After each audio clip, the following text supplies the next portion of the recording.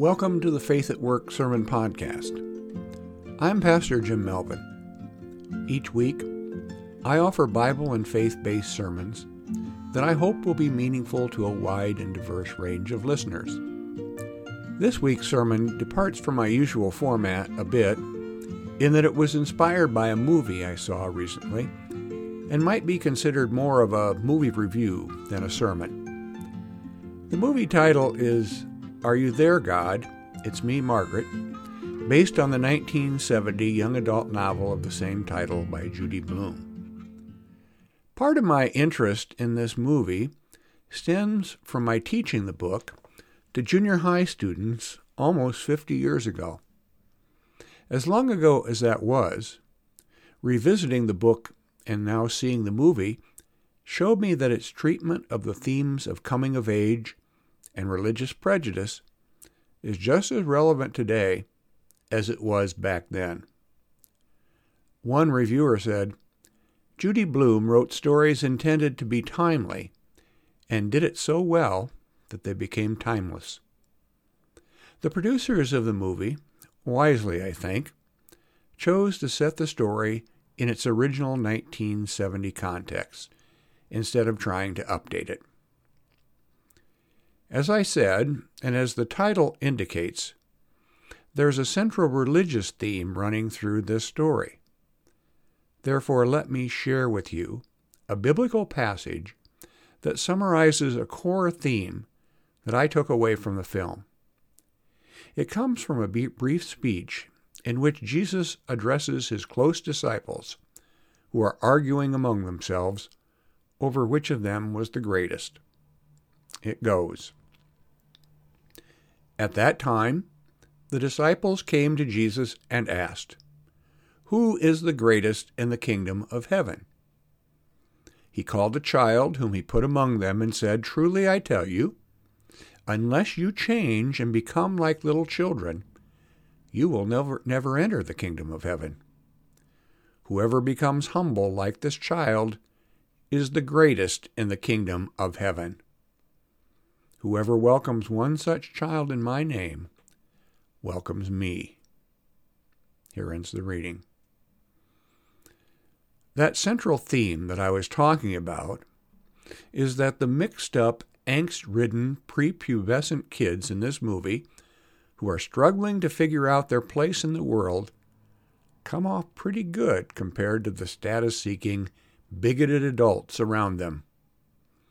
Margaret, the title character of the novel, engages in an ongoing conversation with God as she waits for her body to mature and seeks to puzzle out her complicated relationships with friends and classmates in middle-class suburban America. She is frustrated by the fact that she can only talk to God in private, as her experiences with organized religion have left her feeling empty. Part of Margaret's problem arises from a conflict between her Jewish grandmother on her father's side and her Christian grandparents on her mother's side, who disowned their daughter because she married a Jewish man. Because of the conflict, Margaret's parents had decided that they would not introduce her to any religious tradition and then let her decide when she was grown. Because Margaret wants desperately to have a relationship with God, she goes on her own journey of exploration. Attending a synagogue with her delighted grandmother, she experiences only boredom with the 2-hour-long service in a language that she couldn't understand. Attending church service with a black friend, which is filled with lively gospel singing and dancing, makes her feel good, but she later reports to God that she expected more. Finally, she follows a classmate into a Catholic confessional and ends up bolting from the confessional booth, not quite sure what she was sorry for. Margaret's religious confusion reaches its crisis point when her Jewish grandmother and boyfriend show up at her house at the same time her Christian grandparents make their first visit since she'd been born. During a tense dinner, the grandparents openly fight as they try to claim Margaret in their own religious tradition. Margaret, furious with all of them for their bickering for possession of her soul, explodes and leaves the room shouting, "Stop it! I don't even believe in God." Margaret returns to her friends and allows herself to be a little girl again. And they find joy together. And Margaret befriends a girl who had become an outcast because she had physically matured faster than the other girls and had been subjected to cruel rumors about her sexual behavior. Reminiscent of Jesus' words, they become like little children again. At the end of the film, as Margaret experiences her first period, she resumes her conversation with God. "Thank you, God," she exclaims. God had been with her all the time. You may hear some controversy about Judy Blume and Are You There, God? The book was censored way back in the 1970s because it dealt too frankly with teenage sexuality. By today's standards, however, those criticisms are pretty much outdated. But the book has also been accused by a few of being anti-Christian. Well, it's clearly not. While Blume is Jewish and her character Margaret is close with her Jewish grandmother, the book clearly promotes an interfaith perspective and religious tolerance. It also promotes personal reflection on religion, which to me is essential to faith itself.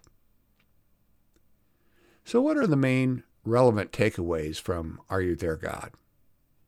In the first line in the book, the opening scene of the movie, Margaret says, "Are you there, God? It's me, Margaret. We're moving today. I'm so scared, God. I've never lived anywhere but here. Suppose I hate my new school. Suppose everybody here hates me. Please help me, God. Don't let New Jersey be too horrible. Thank you." The thing that strikes me about this prayer is that it sounds just like an open and honest conversation you would have with a close friend. And that's the point. Margaret, who has lived in an intentional religious void of her parents' creation, to her, God is a close, trusted friend.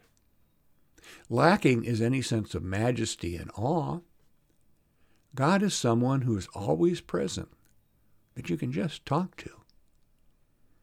Notice that she ends her conversation not with a pious amen, but with a simple, and we can presume sincere, thank you. This is the most profound statement of the story. In itself, that would be enough. Everything else that happens points back to the ultimate importance of having an intimate relationship with God. One of the implications is that faith is not dependent upon being part of any particular religious tradition. In fact, despite her delving into the different religions of her friends, their frozen traditions do more to get in the way of her relationship with God.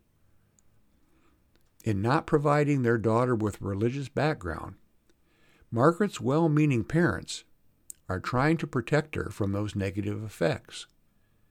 Unfortunately, trying to shield Margaret from harm by avoiding rather than discussing the divisions with their own family leads to a disaster and even greater conflict. My wife and I grew up a block apart in a small Midwestern town. She grew up in a strong Polish Roman Catholic family and attended a parochial elementary school. Like many kids in our town, she switched to public school for junior high and high school. I, on the other hand, grew up in a staunch Lutheran family. My grandparents had immigrated from Germany and had Lutheranism ingrained in them, both religiously and culturally. The message that my wife and I both received in our religious training and family life was the same. I remember my pastor teaching in confirmation to avoid Catholic girls. They would lure you into marriage and steal your children away from the Lutheran faith. My wife remembers coming home in tears one day because the priest had told her to say goodbye for good to her paternal grandmother, who was not a Catholic, because she would be condemned to hell. Many years later, at the risk of our immortal souls, my wife and I were able to break free of those toxic traditions. Notably, by that time, our immigrant ancestors were all dead. I hope that they've stopped rolling over in their graves by now. I have to admit that I was a lot like Margaret.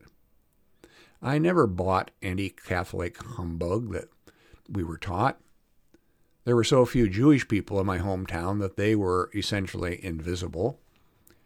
But I doubt that I would have bought into the inevitable anti-Semitic garbage that existed in more diverse places.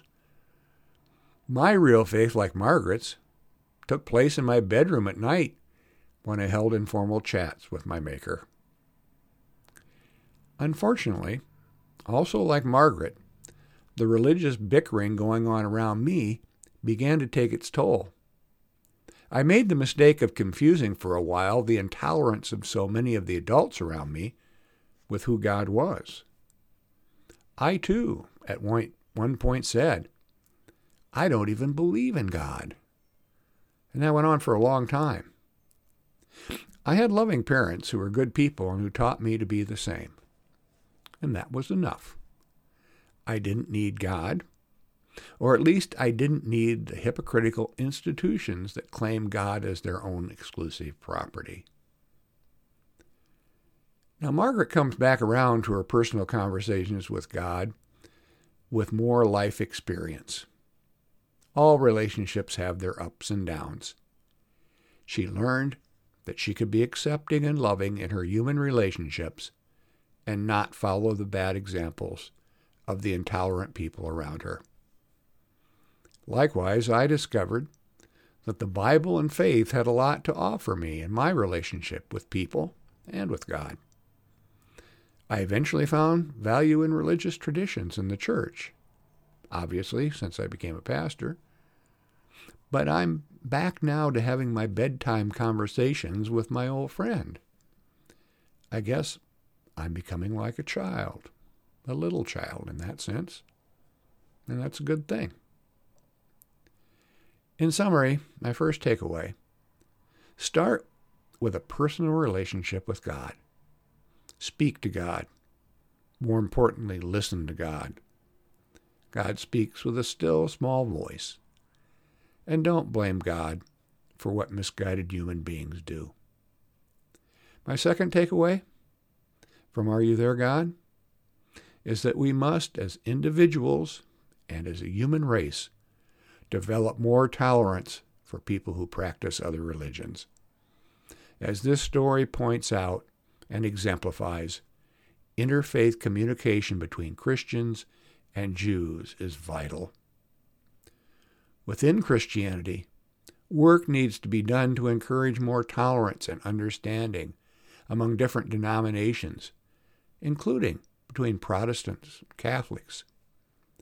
Back in the 1970s, when Bloom was writing the story, we were pretty much insulated from religions beyond Christianity and Judaism. Were she writing the same book today, she would have to include Islam, Buddhism, Hinduism, and all the other isms with which we come into contact daily. We need to be both ecumenical and interfaith.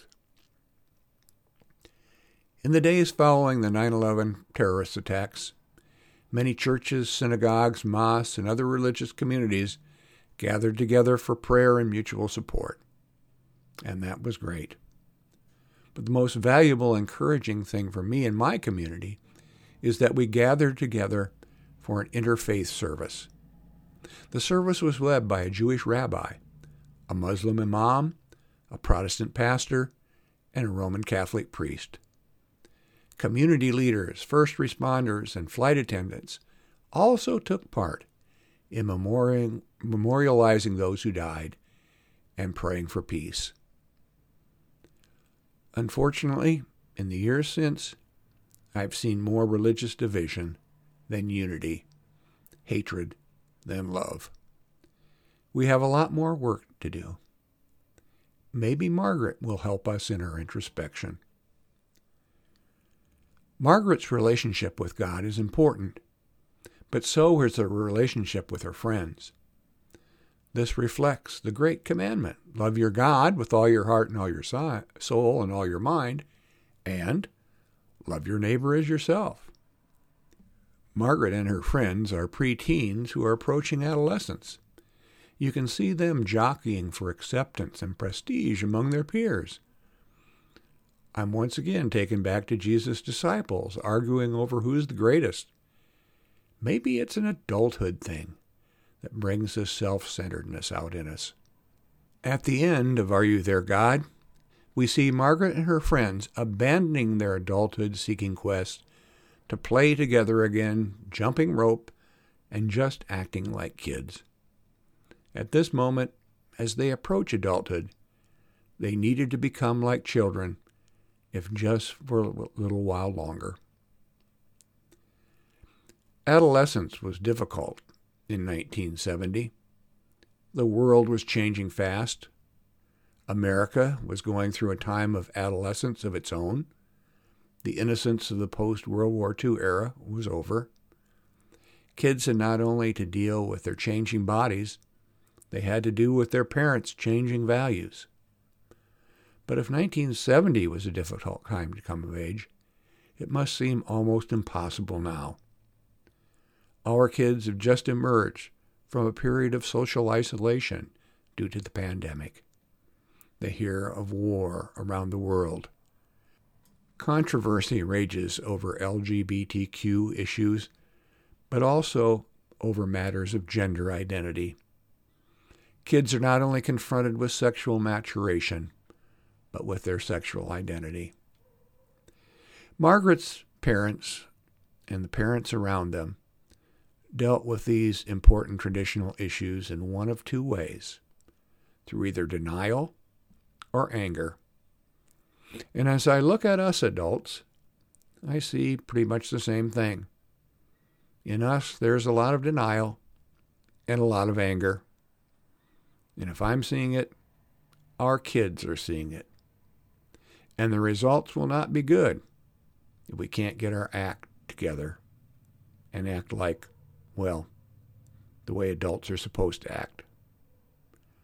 So let's start talking to God again and let our children see us doing it.